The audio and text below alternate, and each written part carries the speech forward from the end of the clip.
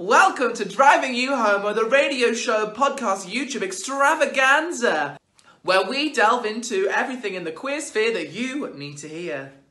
So let's get started.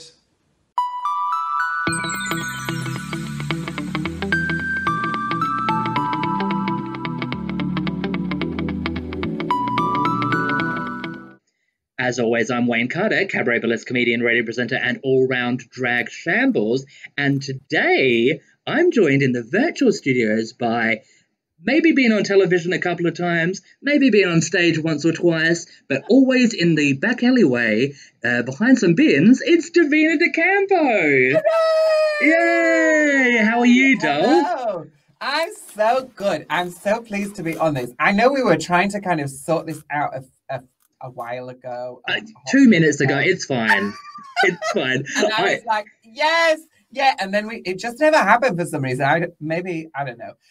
But I mean, you've been, babe, you've been a little bit busy. I can you're like, oh no, I don't know why I could possibly be that I couldn't have made it onto your show. Oh, I've been completely busy, like, touring the world, and then the whole global pandemic happens. Babe, I support your journey. I validate it.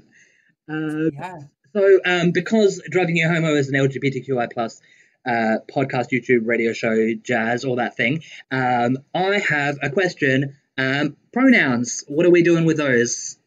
So I'm non-binary. I've been taught, it's not, for a lot of people, me coming out as non-binary was like a new thing, but actually I've been talking about this stuff since I was like 19, as you know, when I went to university. So that's like what, 70 years ago?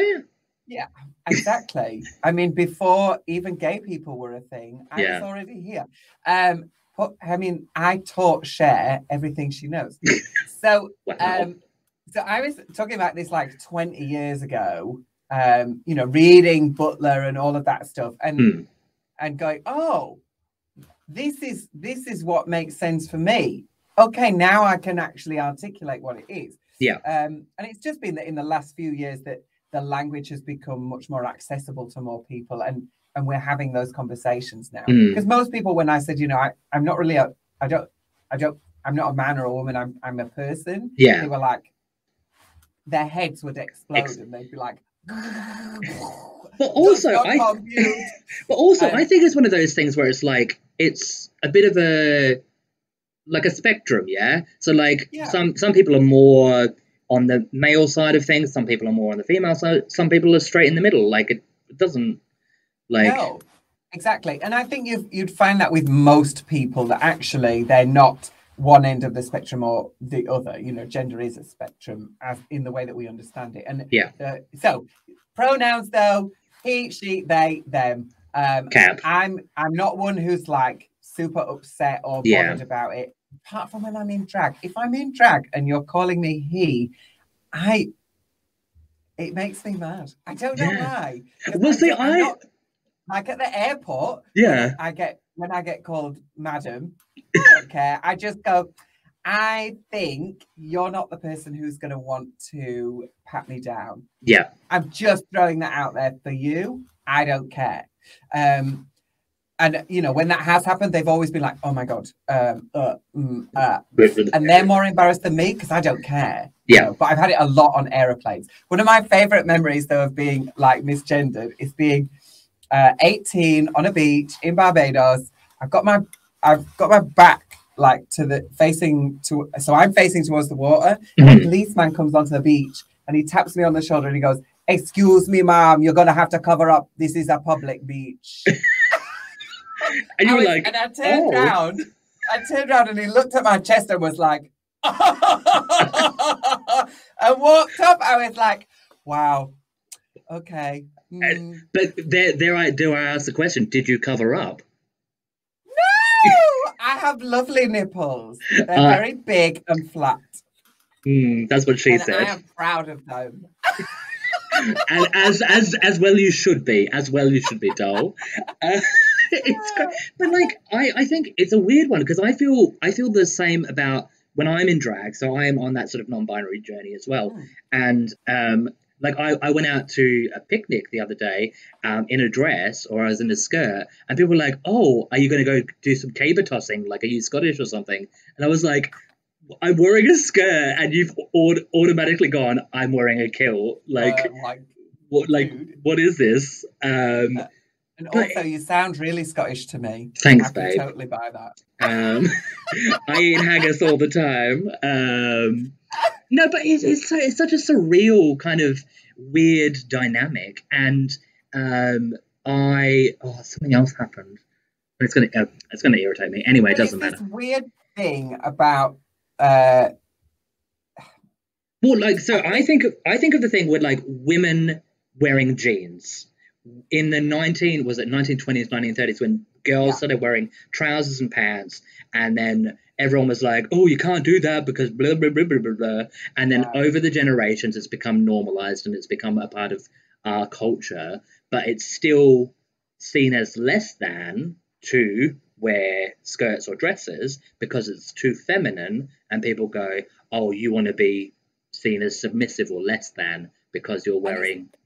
The weird thing with that is, like, look at the Catholic Church, okay? So most of this is a construct of the Catholic Church anyway. You know, there's really clear documented evidence that when they went to America, that there was the feeling that they had to crush this idea of there being more than just two genders. And that's part of Christianity, colonial Christianity. Wait a minute. What the is the man at the front of the church wearing? Yeah. He's in a dress. He's in a dress.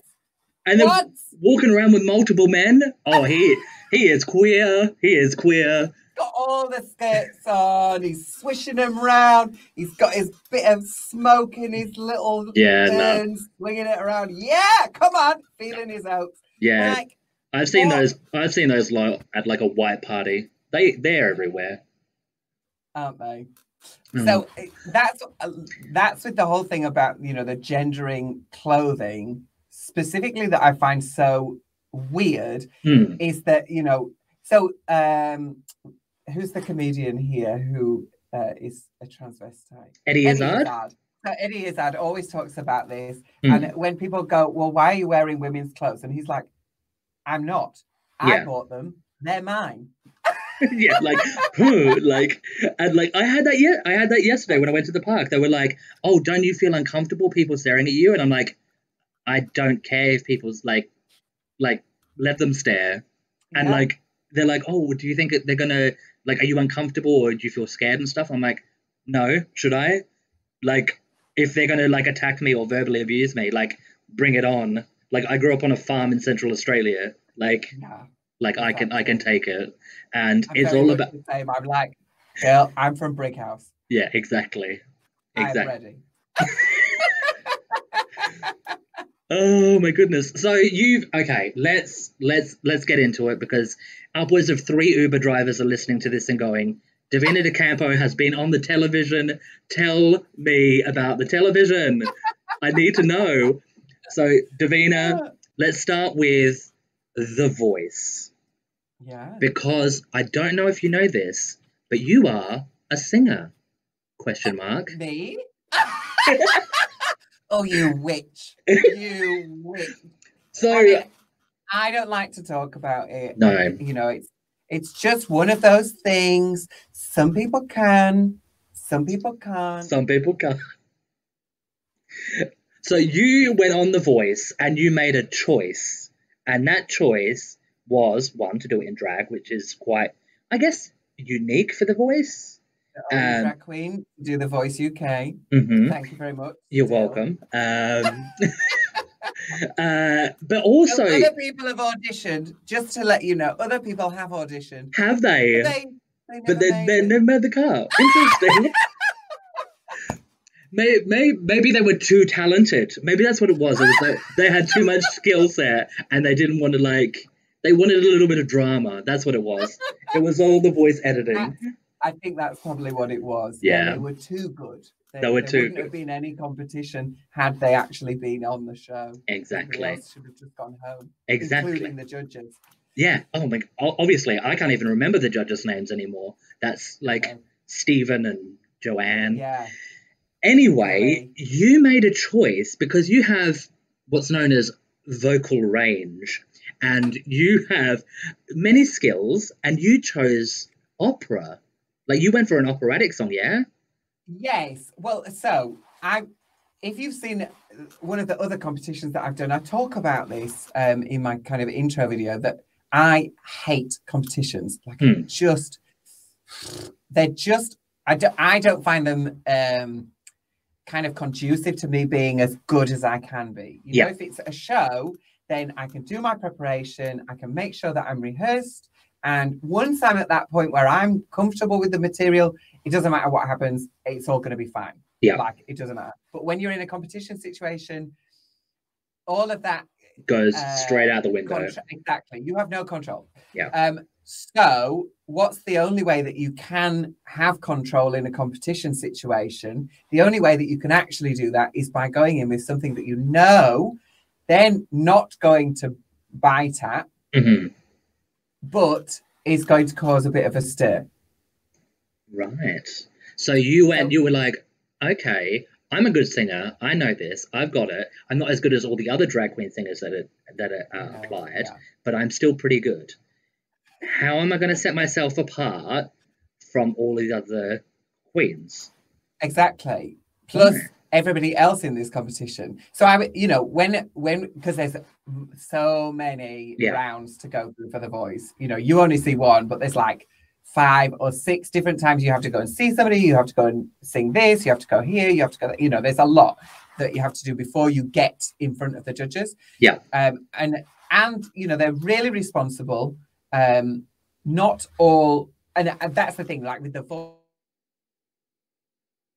Voice, I cannot give them enough praise. They were always really supportive.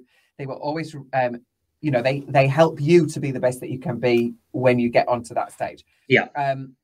Which I think is really important. They're not telling you that you're amazing when you're not. Yeah. Exactly. Which some other shows do. I was going to say, like, The Voice, when it comes to, like, there's a lot of competition musical based shows, and when I see The Voice, if even the ones that don't go through in terms of like yourself, you didn't, unfortunately. Oh no! Spoiler alert! You didn't. But like, oh no, I'm so sad. Bye guys.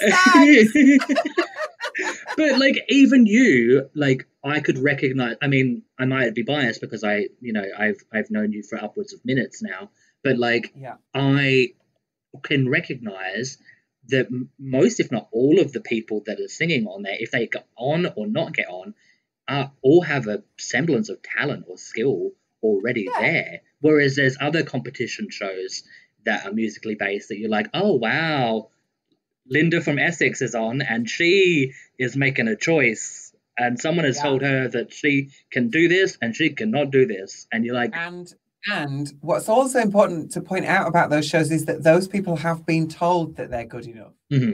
But then also, and like you said, well, like how you went through 5 or 6 rounds before you got to the main judges. Yeah, they would have been told on these other competition shows, gone, oh, you're great, we love you, and then they would have got that false sense of praise. We're looking for. That's the general phrase. You're exactly what we're looking for. I'm not telling you you're good. I'm not telling you you're bad, but you're exactly what we're looking for to make fun of on our TV show. Okay, I will. I'm going to lock that one away in my brain. Yeah, watch out for it because it's gonna. I know it's going to happen. I mean, for real, it is really like that. But the Voice itself, brilliant. The whole behind the scenes team, really great. And when it came to like the only time where and the other ones as well, like you can, because I've done them all. I mean, I am a pure whore for TV. Same. Go on, I'll go and do it. I'll try. I'll do this. I'll do that. So there's videos and bit clips of me do it on almost every. Like in the back. Like I'm here. Pick me. So on all of those, you can be in like the waiting and the waiting and the waiting, and you'll do like 3 days of this where it's 10 hours of you sitting and waiting to be seen.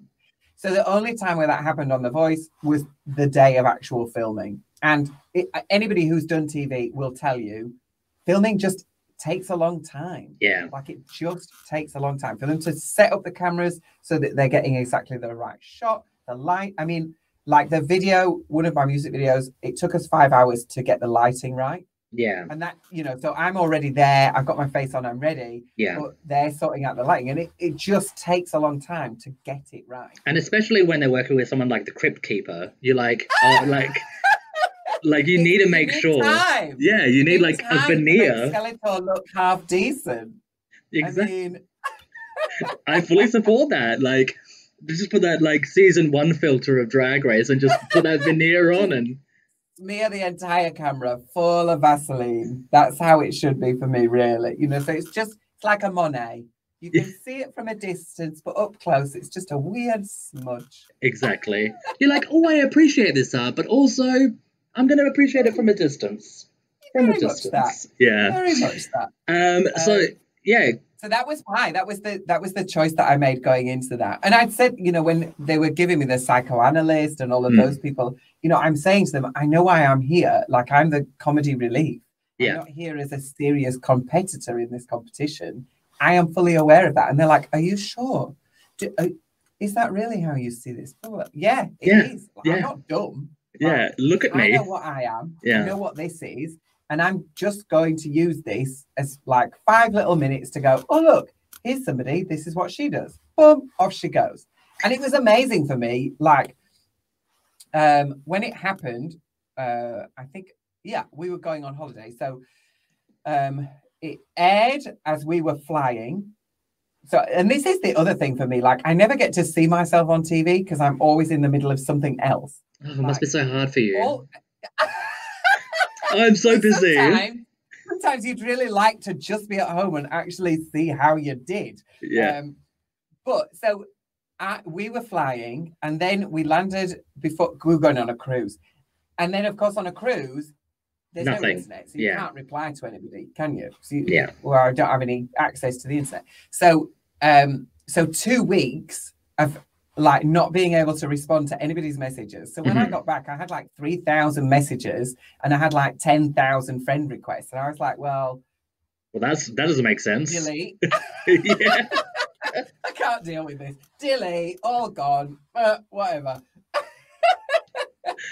Well, so like, they wrote about it in Australia, they wrote about it in Italy, in Brazil, in Canada, you know, so the fact that I'd gone on there as a male-bodied person singing something in soprano, and then they didn't turn around, that caused, like, you know, a lot of gasps. Yeah, exactly. Gasps. A bit of a splash, darling. A little bit of a splash. Yeah, but I think that's what's sort of interesting about The Voice is like, you're going on singing talent and ability, not the physical form and like the gender. So you go like that whole moment when they're like, oh wait, it's a girl or it's a boy, like that sort of moment. And they've done that a few times with different contestants, and you just go like, it shouldn't matter if like you think that they're a man or a woman. Do you like but obviously we know that this is a TV show and they like to stir the pot and all that drama, blah, blah, you know, blah. there's an element of entertainment in all of this. And that's what you also, you know, as somebody who's entering something like that, you have to be really aware of that this is a TV show. It's an entertainment before it is a competition. And before it's a competition, it's a star vehicle for the judges. And then before it's a competition, it's, you know, so there's multiple steps before you actually get to this product is a competition. Yeah. Now, speaking of competitions and speaking of television, we cannot talk about the biggest television competition show that you were a part of. That was like upwards of 7 Uber drivers are listening now, and they are gagging that we haven't even mentioned All Together Now with Geri Halliwell. Yes! What in the gay world? D, come on now. Like, what? I thought, I only found this out the other day. So I thought that they'd found me through The Voice. So I thought, because it was another BBC show, I thought that they'd found me through The Voice. But actually, it was another friend of mine who couldn't do it. So they'd already asked him, and he does drag as well, Ruby Wednesday.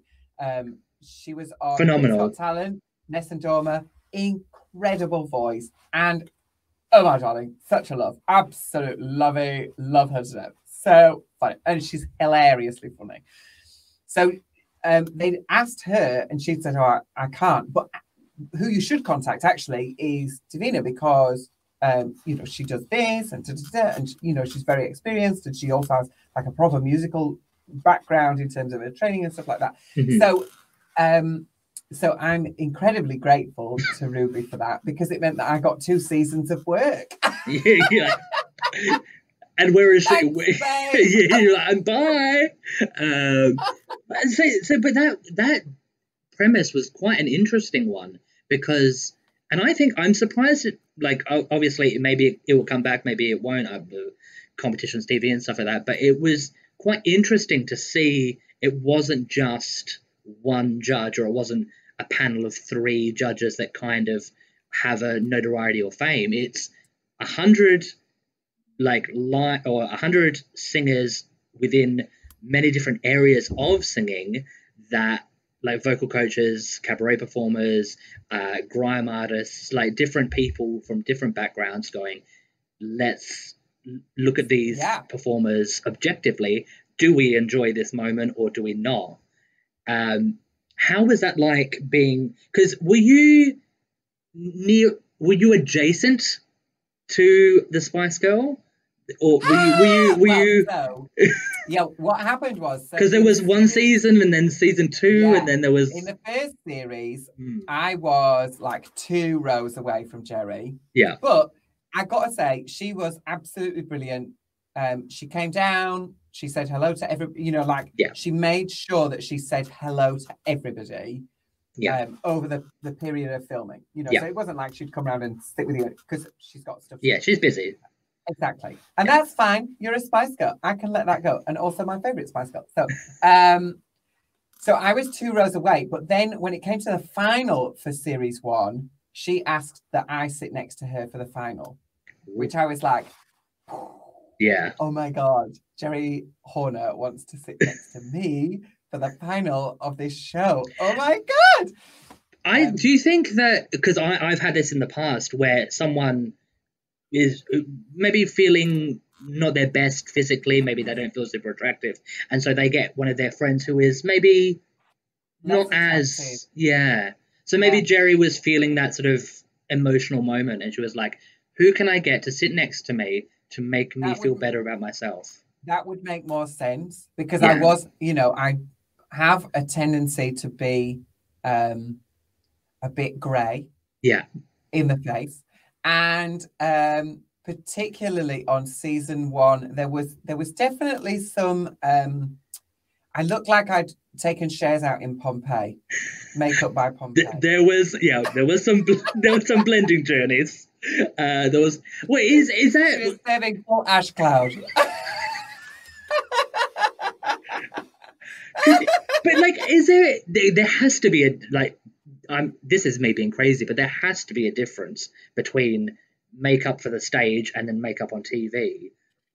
Yeah, there is, absolutely. I think there's something about the lights when they're filming that because I'm sitting next to Blue during, one of the other shows, and I would say to her, do I look great? And she's like, no, you look great. So either she was trying to get rid of me because she's a shady monkey, or she was being honest. And I think she was being honest, because I don't think she would have lied to me, but maybe she would. Hey. I think we're all lying to ourselves, though. I think we're all lying to ourselves. Definitely like an element of when you're doing TV, it kind of just unless you really warm it up. Yeah. Because this is the colour of my skin, like. That's my face. That's my skin. Wow. So it is actually the same. It's just that I have a vitamin B deficiency and I don't get enough iron. I see that for you. Being a vegetarian, that's what happens. You're a vegetarian. Yes, of course. course. Oh, I thought don't want the poor little cows to be crying because I'm eating them. Oh, I just assumed you liked a nice big piece of meat. Sorry. Well, I like a nice big piece of meat, but it has to be attached to something that's alive. Oh. Usually with 2 legs, a biped. She says usually, asterisk, usually. Okay, right. I mean, you know. You gotta take it where you can get it, girl. You gotta. Hey, babe, I support that journey. With this lockdown, I'm happy to just be upright and breathing right now. So you did mention Blue, which references another television show. This is Uno Dos 3. Another competition-based reality television show called RuPaul's Drag Race UK Season 1. Yeah, OG. Yeah. DDC, was it DDC on the BBC? DDC on the BBC, she's the OG. Oh. I mean, that was a journey. That was a journey, Dolph. OG. What are you? Who are you? So, like, how did that, without getting into too much, like, craziness, but, like, what was that experience like? Would you recommend, absolutely crazy. Because, we've mentioned 2 of the shows that I've done, but I've done loads of TV. And, nothing, no other competition is like it. Yeah. No other format of TV show is like it. Nothing can prepare you for the absolute screaming terror of Drag Race. Yeah. I mean, it is insane, but also the most incredible experience, you know. Yeah, 100%. So, like, it's one of those moments, like, where you're, like, in the moment when you do it, and, like, you're going through the trials and tribulations and, like, ups and downs, and you're like, oh, no, is she doing better than me? And, like, the competition and stuff like that. The worst. Yeah. But then when you get home and you finish the filming and, like, then you have to wait a year or however long, 9 months to, forever.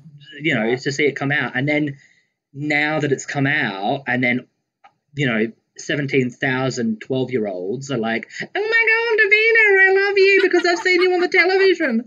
How does that change your... Because it has to change you in some way. Like, how has it got, like... How have you evolved since being on that show? Yeah, I mean, my makeup is different, but less grey. I am. Yeah, exactly. I'm using a few more oranges and browns in here rather than just grey. Also, I did see that recently you've gone in for some work as well. I have. Yeah. Well, look, you can only serve Skeletor for so long before you go, okay, time is against me now. So I'd already had a nose job. Mm-hmm. Oh, wait, that's a job. Yeah, I had a nose job ages ago and it was like, so I'd done loads of work with the Drag Race girls anyway. Yeah. So I was touring around the country with them doing club nights and stuff like that. And, I'm looking at what's happening in the industry and I'm going, okay, well, it's no longer bin bag drag. You can't do that. Yeah. A lot of this is now about how you look as well. So the fact that in pictures, I would have like my picture taken and then my nose would be like, like I'd just perpetually slept on my face like that. So I just got the tip reshaped a little bit so that it's a bit straighter. It's not as straight as it could be still, but it is better than it was. So I had that done. And then more recently, I've had a little bit of filler. I've had Botox for ages, like two years, because I mean, once those start coming in. Oh no, I use the bottom one as like my brow line. I go. Well, I've got 3 of them. I'll use. Have a tiny crease like around here, and that's what I use as well. Okay, where's the crease? There it is. That's where the brow's going. Okay, fine. But like as soon as that started, I was like, oh.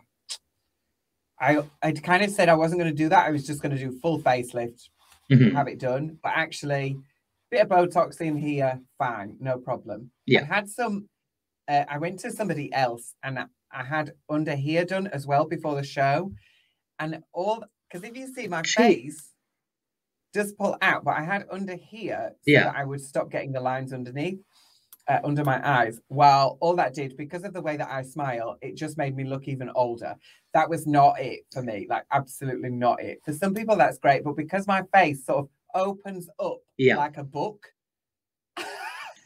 it's like, you know, so all that happened was it just made everything like all crinkle in the wrong place. So I haven't done that again, but I've had it across the brow again. And then more recently, I've had it a bit, because I always had like the tear troughs have always been really deep on me. Yeah. But as you get older and the fat starts to go away from there, you know, they just get deeper and deeper. So I'd always had quite prominent tear troughs, even when I was like 15, same as my wrinkly neck. I've always had a wrinkly neck. I think we've all got things that we could like try and make better. So, but like, you know, I was 14 and my neck looked like this. So it is what it is. I'm not going to, exactly, it is what it is. Unless I actually cut all of my skin off and pull it over my head like one of those weird... Death Becomes Her style. Yeah. Exactly. Nothing's going to happen. And then all that'll do is pull my face down. No one wants that. So I've had a bit of filler underneath my, into my tear troughs, and then a little bit in my lips as well, because, you know, I'm not 24 anymore, and I'd like my lips not to be like a Tory's.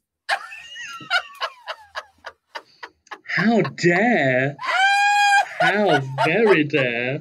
Oh my goodness! So you look at a gay Tory and you know that they're a gay Tory because they have no lips. There's nothing there. I've never met the amount of times like I see people or like people on like social media like I'm never gonna have sex with a gay Tory. It's not gonna happen. I'm like, okay, like I don't know who you're like. Do you like do it like a petition or a list? Like before we have a sexual encounter, what like? Can you please just fill this out? What is your voting record for the past 8 years? I don't need to know your name, but I do need to know Conservative, Greens, Liberal, Democrat. Oh, I will always and forever be Australian, and that's all that matters to me. There it is. Yeah. So, TV, great. It's happened. It's a thing. You're famous now. You've got upwards of 5 fans. Okay, you're almost slightly gay famous. Is that okay? Okay, wonderful. Yeah, you're gamous. In certain circles around some people, you might be seen and be like, "Oh my god, is that Panto Dame from that?" Time on television. Like, I think I've seen that person on a thing. So music, The Voice, all together now, Drag Race, music is a big part of who you are. And I was looking at or listening to your EP Decoded, and it's quite interesting. And the reason I say it's quite interesting is because you've got that pulling a face like, interesting. Oh, you've made some choices. Oh, I'm going to put marmalade and potted ham together. Interesting. I mean, maybe we could do marmalade and potted. That would be interesting. Anyway. So the reason I say interesting is because like you said earlier that you're kind of like your name has camp in the title. You have that. Absolutely. You have that sort of camp pantomime dame sort of aesthetic going on, among other things. Yeah. But like that is my understanding of you is that is a big part of who you are as an individual is to be high energy, camp, ridiculous, larger than life. You know, all things to the wall. Let's just be a clown, get things done, right? So when Drag Race song for Decoded, was it called Drag Race song? A Drag Race song. Yeah. A Drag Race song came out. I was like, camp. This is hilarious. This is stupid. This is ridiculous. This is a bop. I can dance to this. The juxtaposition to that is the song Gratify. I think it's from a whole different world, and I think it's equally as good, but for different reasons. My question to you is, why did you decide to write Gratify? Because that is a very different demeanor to what I expected. Yeah, definitely. So Gratify is the second single, like you said, and it's kind of like an amalgam of what my career has been, because Divina, if you just take that by itself, is Italian for divine. Maria Callas was La Divina, so there's those references in there. And then you're also going to get the camp silliness as well with Mhm. Campo. So Gratify is kind of an amalgamation of what my career has been, making commercial work, which the verses themselves are really kind of commercial, Vogue influenced, and then you get this operatic vocal in the background, which is the kind of high art end of the. Was that like a Queen of Hearts situation on your face as well? Yeah, it was. Yeah. Wonderful. Yeah. See, I do my research. I watch upwards of 5 seconds of your video clip and pretend like I know what I'm talking about. Yeah, no, but the other Giselle that did my makeup for the shoot, and we sort of, because that was definitely like Elizabethan, that kind of influence. So it was drawing on that very white, masky face. Yeah, and almost ghostly. You know, well, you're evolving. You've gone from grey face to white face, and that's fine. Exactly. Yeah, we've just taken all the shade out, and now it's just white. But so both your video clips. Well, let's stick with Decoded as stick with Gratify. The representation that you have within that video clip is quite unique and quite. It's one of those situations where you're like, did you actively go out when you were like getting the voguers and the dancers, the performers, to go, I need tick, tick, tick, or you just went, you guys come along, like you folk come along? So I've had a kind of online relationship with the head of the house, Suarez, Darren Suarez, for like a long time. I've known of his work for at least 10 years, and he's been pivotal in the UK for building the Vogue scene. Yeah, he's been leading massive Vogue nights for a long time, and he's been the kind of catalyst and he's the one who set it all up. Yeah, he's in charge. So you were like, hey babe, I need some dancers, come along. So I like messaged him and said, look, I have this track. I really, really want to get House of Suarez involved. Yeah.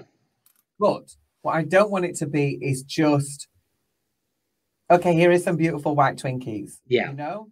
So I wanted it to be, you're limited in that this is the House of Suarez. These are the people who work in this house. These are the people who fair enough, yeah. You know? And I wanted it to be people who were in a house together so that they have those relationships already, because that just... It just makes... Yeah. And it's more honest and there's more integrity and it's, so that stuff is really important to me, actually. Yeah. That things are... There's a... Cohesive. Exactly. Yeah. Exactly. So I'd spoken to him. We'd kind of known each other ish, but only online, really. We never really properly met each other. Only like, hi, how are you? Oh, you're him. Oh, great. Lovely to meet you. And then off you go do something else. So, it's these people who you meet who you're like, I want to work with you, but how do we do this? Yeah. It's not right for this and it's not right for that. So this was the point where it was right for it. And Darren was great. Then Gordon, is he called Gordon? I think he's called Gordon. I don't know, doll. Well, I'm sure they were lovely.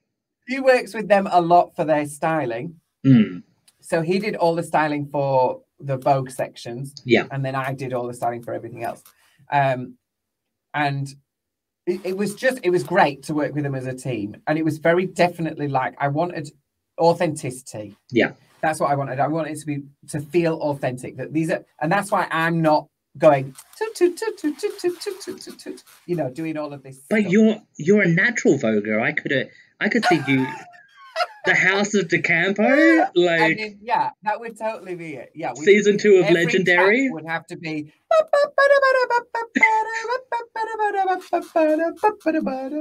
I'm in your house. Done.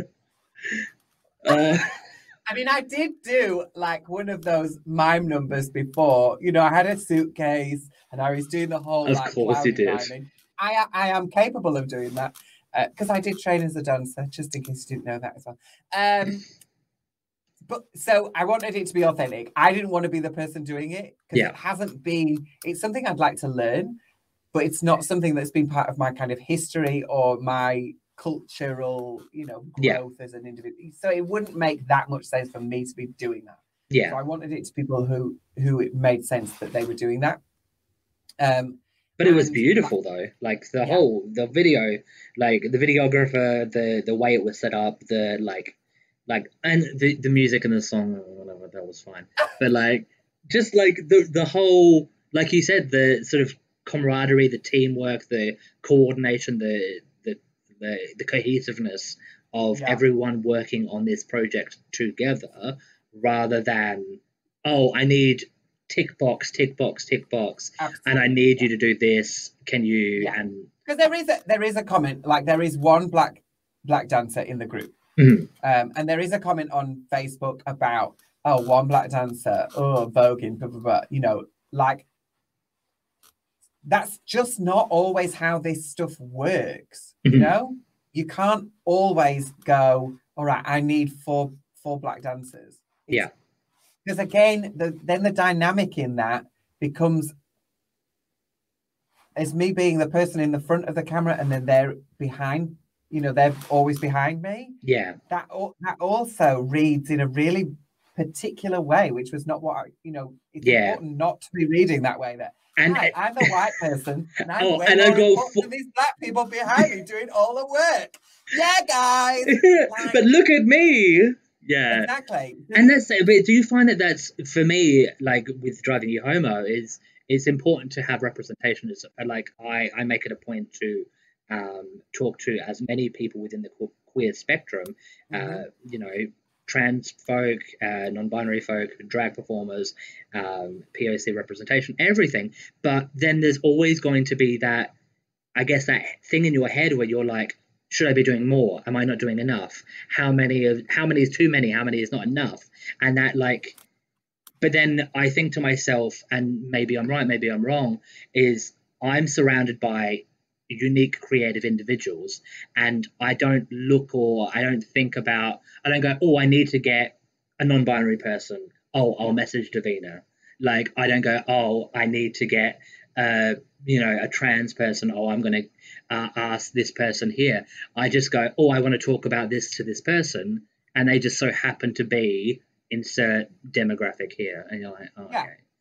I mean, when you're making work, that stuff does read in a particular way. It does, and you, as the maker, you have to be aware of that. You have to go, okay, I'm making this 3-minute piece of work. These are the people. These are their bodies. How do they read together? You do have to be aware of that, because it does all create, you know, the image and the, you know, it's all telling a story. So you do have to be aware of that. And, but also, like, I don't have £1 million. I'm not Dua Lipa, all right? I'm not Dua Lipa. Plot twist. Okay. Reveal. You're not Dua Lipa.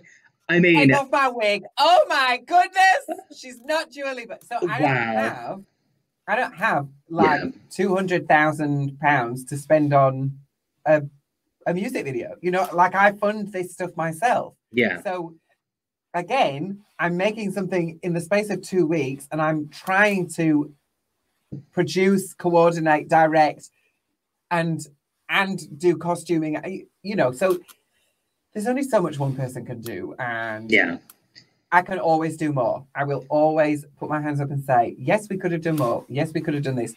But also, you just have to go, it is what it is. At this point in time, this was like the snapshot of where my life was. And so... And it worked, and I did my best, guys. I did my best. Some would say, and it's not good enough, or it's, oh, you're like, nah. I mean, I think most people would say average. I mean, that's the Davina way, isn't it? Exactly. It's like, try your best and just aim for mediocrity. I think that's the Davina way, right? Am I wrong? No, I think you've hit that nail right on the head. Oh, wonderful. Speaking of people hitting nails on heads, I have some non-Davina based questions based on topical news and current events in the world today, and someone has been come under fire. Famous. Do you not have a theme tune for this? Oh. No. What's the topic? There we go. I just made your theme tune for you. That was you know what, we all make choices in life, and that was a choice. Thank you so. Maybe we will. Maybe I will ask you. Maybe we'll collab. It was just an option. I'm not saying that you have to go with it. I'm not precious. No, it's okay. I won't be offended if that's not what you use next time. Okay, so just throwing it out there. You know what? So what we'll do is we'll have a sit down. Cloud for you guys. we'll have a sit down after the show, and we'll get some musical ideas for the segment openers. That would be lovely, Gal. So news, current events. Ellen DeGeneres. You may have heard of her. She's mildly famous in America / the world for having a daytime talk show, and she's come under fire for being a bit of a diva. And people have come out and said that there are people within her organization that have been maybe not so fantastic in terms of like sexual harassment and workplace conditions. And there is I don't know if it's a petition, but there's a lot of backlash, and there's a lot of people going, get Ellen out, get someone else in. And a lot of people are saying James Corden. Okay, great, wonderful. We're on a similar page there. Excellent. Because so many people say he's like a gay he's a gay icon or something. Absolutely not. I do not know one person who is like, oh, James Corden, he is the most amazing person. Not one. Not one. In my entire life, I have never met anybody who feels that way about James Corden. Right. Everybody I know is like, oh, I don't even know what it is about him. I just cannot stand him. I mean, to be fair, he did have to move to America to get famous. So maybe that's why he went, oh, I can't make it in my country. I'm really happy for him that he's doing so well. And I'm really happy for him that he's found his audience. Absolutely. Yeah. But in terms of, firstly, with this whole Ellen DeGeneres thing, right, people, one, don't get that level of fame by not being a bit tough. Yeah. You just don't. Like, you think Oprah is sweetness and light? Absolutely not. Yeah. If she wants something done, she's going to make sure you do it. That's your job. And sometimes people are just a little bit soft about being told you haven't done your job. Usually people who I'm having to tell that they haven't done their job. I mean, if I was hosting that show, it would be like nobody would want to come to work. Nobody. Ooh. Because if it's not done exactly how I want it, exactly when I want it, it is a big problem. So, first off, people don't get that famous without being tough. Yeah. Secondly, she isn't responsible for other people sexually harassing people. Mm-hmm. Just as I am not responsible for that happening if I happen to be in the same building or running a corporation, if I am not aware of it. Yes. If there is evidence that she has been aware of this and has done nothing about it, and she's the boss, which actually she's not. Yeah, you know, there's going to be a room. Well, she's like she's the face. Yeah, but she's the face though, so people would assume. Absolutely, but they assume wrong. Just just like on any, like Lorraine. Yeah. Lorraine's show, Lorraine's not the boss. Lorraine is the host. Lorraine is integral to how it runs, but there are 100 other people in the back pulling the strings, making things happen, making things work. You know, so just like in any avenue of life, just because you're the face of something, it doesn't mean that actually you're in charge of it. So I think the idea that you should get rid of her because other people have done stuff, that makes no sense to me.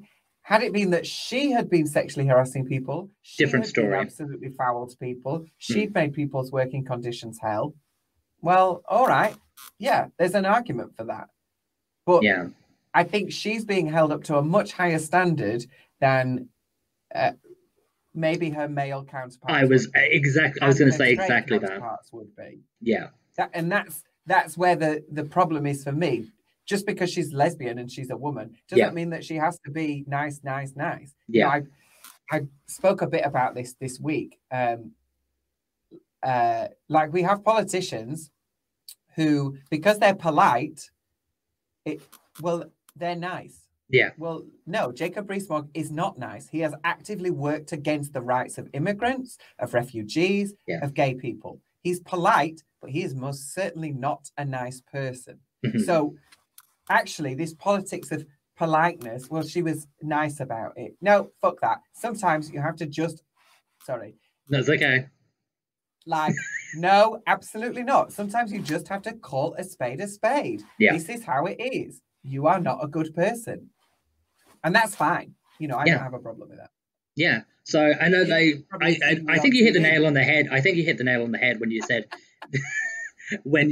that there is a heightened sense of like, because she's in the LGBT community and because she's a woman, she's set to a higher level of standard or expectation. Yeah. And so the fall is going to be greater. But then also, I guess there are some people that would say that like she's maybe she is a bit of a diva, and like you said, you would be the same. I would probably be the same if I got to that kind of level of like, you know, fame and notoriety. But there are people that have gone, when she's sent out her sort of statement, I guess, on social media, to go like, oh, like it was very like safe. It was very like, it didn't seem like there was any heart to it or any of Ellen. It seemed like it was like a press release essentially, and people were like, oh, she could have done more, or like we're waiting to actually hear her voice. And it's going to be interesting, I think, to see where I think it's one of those, you know, this is an easy way of getting rid of a really prominent gay person. Yeah, fully agree. A really easy way of trying to get rid of them. But if they do if they decide to get rid of her, and I'm ready. Yeah. I'm there. Yeah. And then they'll find out what bad working conditions are. Oh yeah, don't worry about James Corden, Davina De Campo for the morning. You thought it was bad before. You've seen nothing yet. Could you imagine you just coming on stage dancing to like the newest track? You're like, oh look at me, I'm Davina De Campo.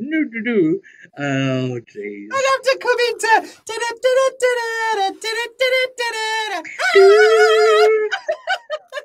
No, you're not. I mean, wait. So you've gone from grey to white, and now you're green. Yeah. Oh my god! Full transformations. That was my Shiro. Yeah. Witch of the West was like the one that I was. If we played dress up, we had a dressing up box as kids. If we played dress up, I was always like, I'm going to be the Wicked Witch. Okay, good. I mean, typecast, yeah. Typecast, definitely. Exactly. Speaking of things that are typecast, John Waters has recently come out and said something. He was doing, I think, a press conference or something to do with a book or a movie or something that he's releasing in the future, and he said something that all gays can't do. He said all gays unequivocally cannot do this. And I am asking all people. Now, I feel like I know the answer to this because I know who you are as a human. So I believe you can actually do this, which contradicts the fact that he says that gays can't do this, which means that maybe Davina De Campo is not a homosexual. But he has come out and said that all gays cannot whistle. Oh, Yeah. yeah.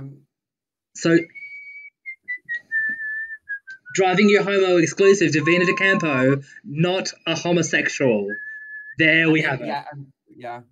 So, Wow. I've just learned that about myself. I have been living a lie for the plot past twist. 30 years.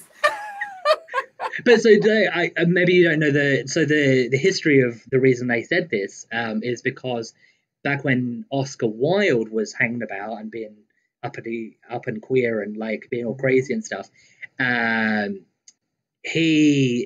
sort of generation of queer folks in that time period, people would say that was the thing, like, oh, you can find a gay, they're a gay when, and like people would test your gayness by like checking to see if you could whistle, and yeah. So like, and John Waters just said it like as like a lark or something, and then people picked it up and they were like, I can't believe this person has said it, and I'm like, outrageous. Okay, for one, it's John Waters. Think about who you're talking to. Yeah. Like, clearly he's like unhinged in the best possible way, and then also two, like, do a small amount of research and like find out why he said what he said. Like, yeah, I'd read the headline and I was like, what? Yeah. Oh, I'm just going to sleep. I didn't have time to look at, but I thought, this is what I think about these kind of articles. They always feel a bit off. Yeah. When somebody's pushing a particular narrative and that it doesn't ring true. So it just feels a bit off. Yeah. So like you say, if it feels like that, go and do your little bit of research and suddenly you will know. Exactly. And that's what I did with you. Like, I didn't know who you were until like about an hour before this video recording, and then I was like, oh no, I'm gonna have to interview her. What did she do? I better. Oh, she was on a drag race. Okay, that's camp.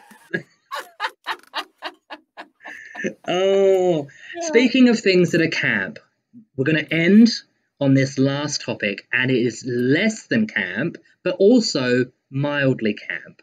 Okay. And it's to do with Poland. Now, Poland recently, or in the last sort of, I think, couple of years, they've got LGBTQI free zones where gay people are not allowed to be in, which is absolutely ridiculous, as I'm sure you will agree. But the president has been re-elected, and he's had his swearing-in ceremony for being re-elected. And there was a boatload of, I think they were all women, members of parliament who dressed up in bright colours. And then if you take a small amount of time to recognise what they've done, is they've coordinated in a way to represent the pride flag. Feelings, thoughts, emotions on that whole drama. God, By the way, Davina, you've got 1 minute, go. Okay, I love this. Like, I absolutely love it. I just think that's being a proper ally. So I shared that today and somebody got really confused about it. And I was like, look, I have friends who I can go out with, get wild with, but I know that if push came to shove and somebody was talking about gay people or somebody was talking about me, they wouldn't say anything.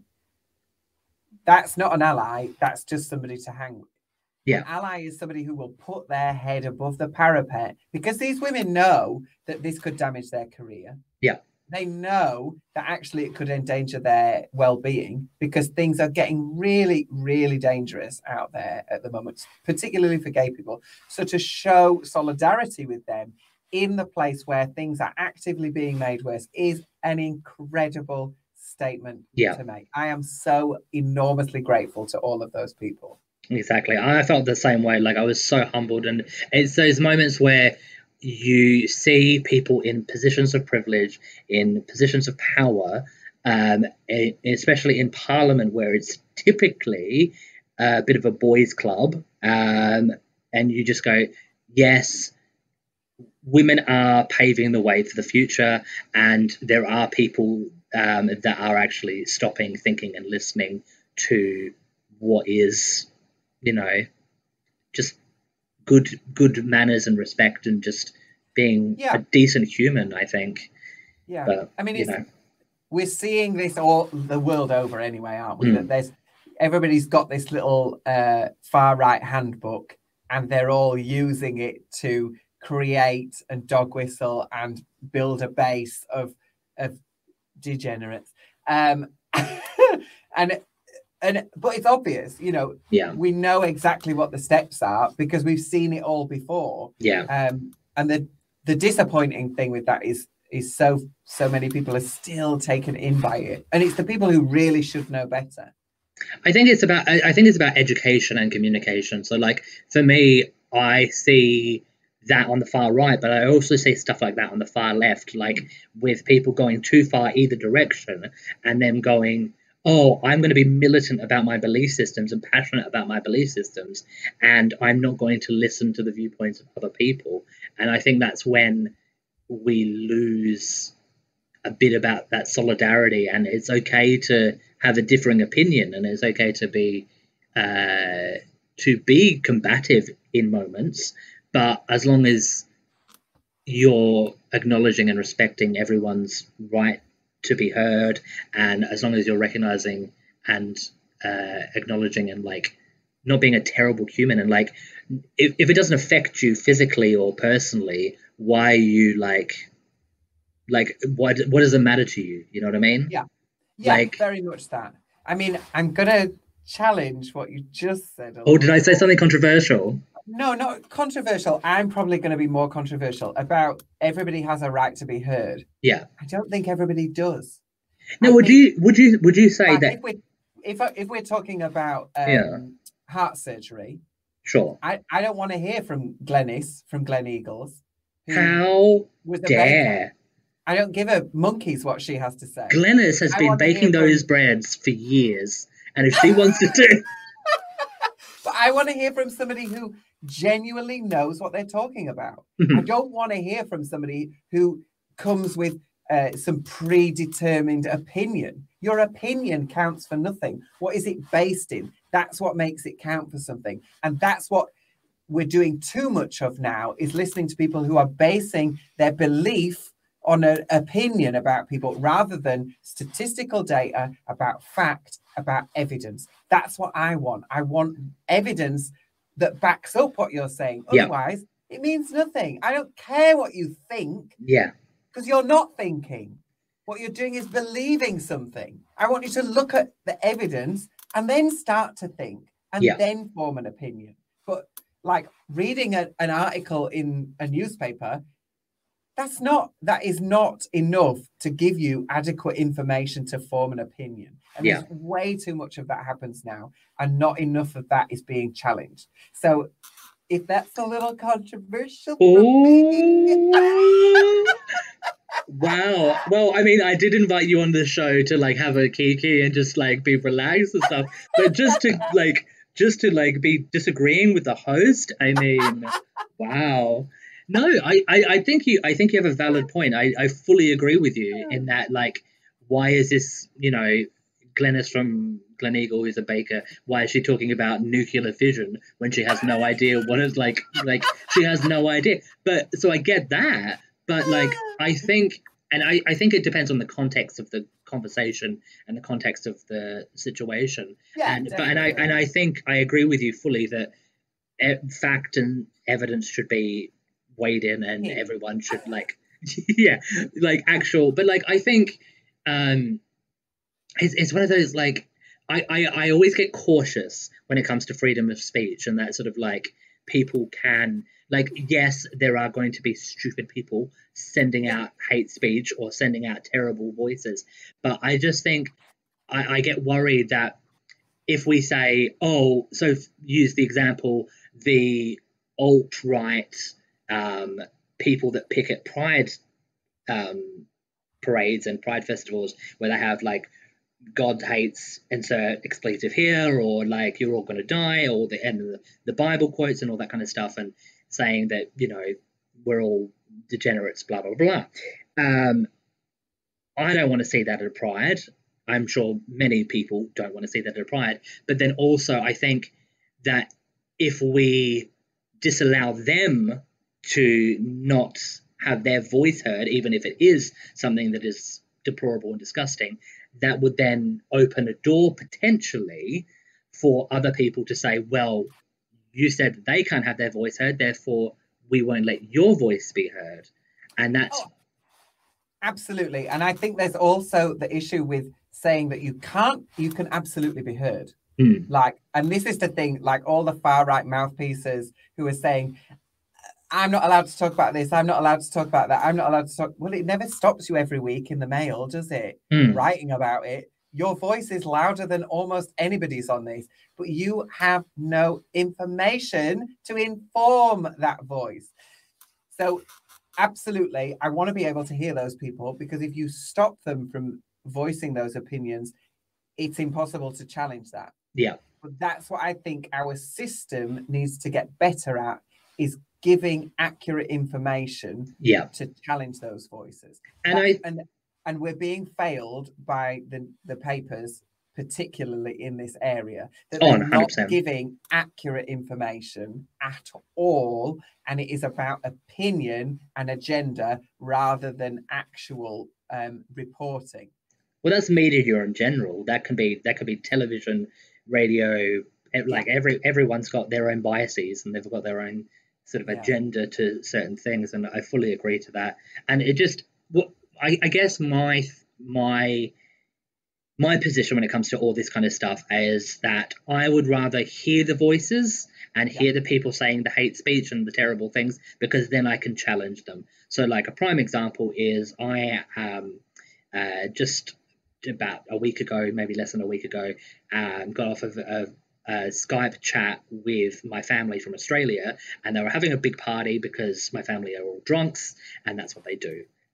I support their journey, and that's why I love that. Yeah, and they were like, "Oh, Wayne," and then they like passed the phone around to everyone, and it was all that sort of like, "Oh, I can see you," like, and they were drunk, and it was the journey. Hi, Wayne. But very much that, but some of the people in my family, whom I love and support, were saying things that were maybe slightly racist, slightly homophobic, slightly sexist. And they were doing it tongue-in-cheek, having a laugh, and saying things. Let's use the example, something about a South Asian person. And then I'm just like, oh, auntie, I don't know if I've ever seen you talk to any South Asian person. How are you informing your opinion? That kind of situation. Exactly. And it's one of those things where I'm able to then challenge someone whom I love and go, let's actually talk about decode the conversation, and like let's open it up to a dialogue. Absolutely. Yeah. My big thing is we shouldn't be amplifying their voices. That's what that's my concern at the moment with society, is that we're amplifying the voices which are not informed, which are not based in evidence, which are not expert.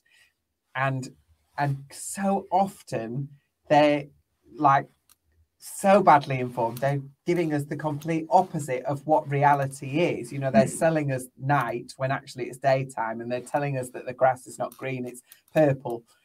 So which I'd quite be into. I'd quite be into purple grass. I mean, I would be fine with it too. I think there's a filter on one of those apps where you can check. I don't even know. I'm older than 21. I don't get the TikToks and the anyway. Davina, I don't want to make you sad. I don't want to make you upset. I don't want to make you feel a certain kind of way. But unfortunately, we've run out of time because I'm busy. I've got lots of things to do. I've got season 2 of the Umbrella Academy to watch. I haven't watched season 1 yet. Have you not? Don't spoil it. Okay, they're all dead. Plot twist: there are no umbrellas. But yeah, so before we go, have you got anything that you want to quickly plug or promote or share aside from yourself? Yeah, download, stream, decoded. That's my EP. And then I'm also going on tour, fingers crossed, in December with my Red Wig and Silver Dress tour. Red wig and silver dress. Red wig and a silver dress. I And don't I would think. love to see you all there. Ladies and gentlemen, boys and girls, children of no genders, that was Driving You Homo, the radio show podcast YouTube extravaganza, where we delve into everything within the queer sphere that you need to hear. As always, you can follow myself, Wayne Carter, cabaret burlesque comedian, radio presenter, and all-round drag shambles at one Wayne Carter. You can also follow Driving You Homo at Driving You Homo, and you can follow Davina DeCampo at Davina DeCampo. Oh wow, it's so difficult.